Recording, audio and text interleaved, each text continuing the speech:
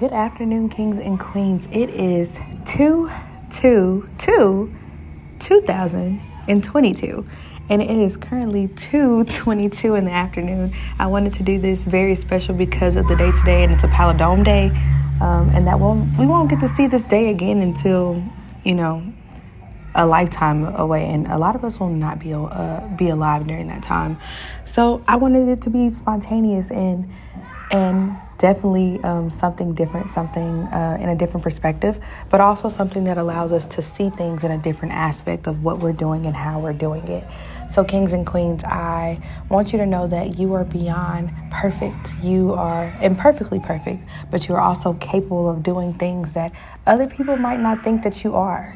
And that's perfectly fine. That is utterly okay for you to see these things in a different way, in a different light, but also understanding that you are powerful beyond measure. You are beginning in the end, and you know what is best for you and what is not.